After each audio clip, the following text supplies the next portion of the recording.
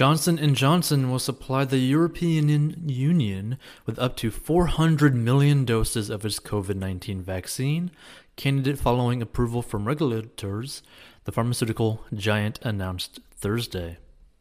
According to the agreement, EU states will be allowed to purchase 200 million doses of the potential vaccine once it's proven to be safe and effective. EU states will also have the option to secure an additional 200 million doses. The potential vaccine is being developed by Janssen, a subsidiary of J&J.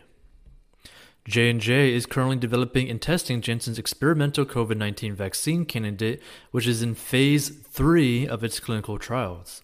The company surpassed the milestone last month, making it the fourth company to enter the final stage of testing its C-word candidate in the United States after Moderna, Pfizer, and AstraZeneca. Since the onset of COVID-19, J&J has publicly committed to ensuring global access to its vaccine. While the company races to develop a safe and effective treatment, it has been simultaneously working with partners around the world.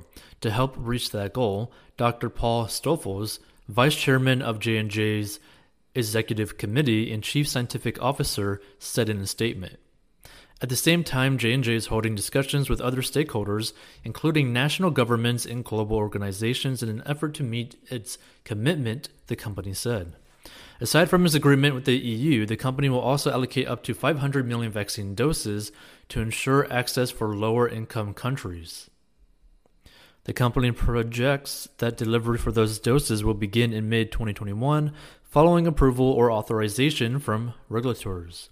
Recognizing the unique global demand for COVID-19 vaccines, we are working tirelessly to further expand the number of available doses, J&J said. Check out 40inbox.com to master your money. Personal finance lessons and courses. Want to make money online? Learn the 4 steps to make money online in the description of this episode.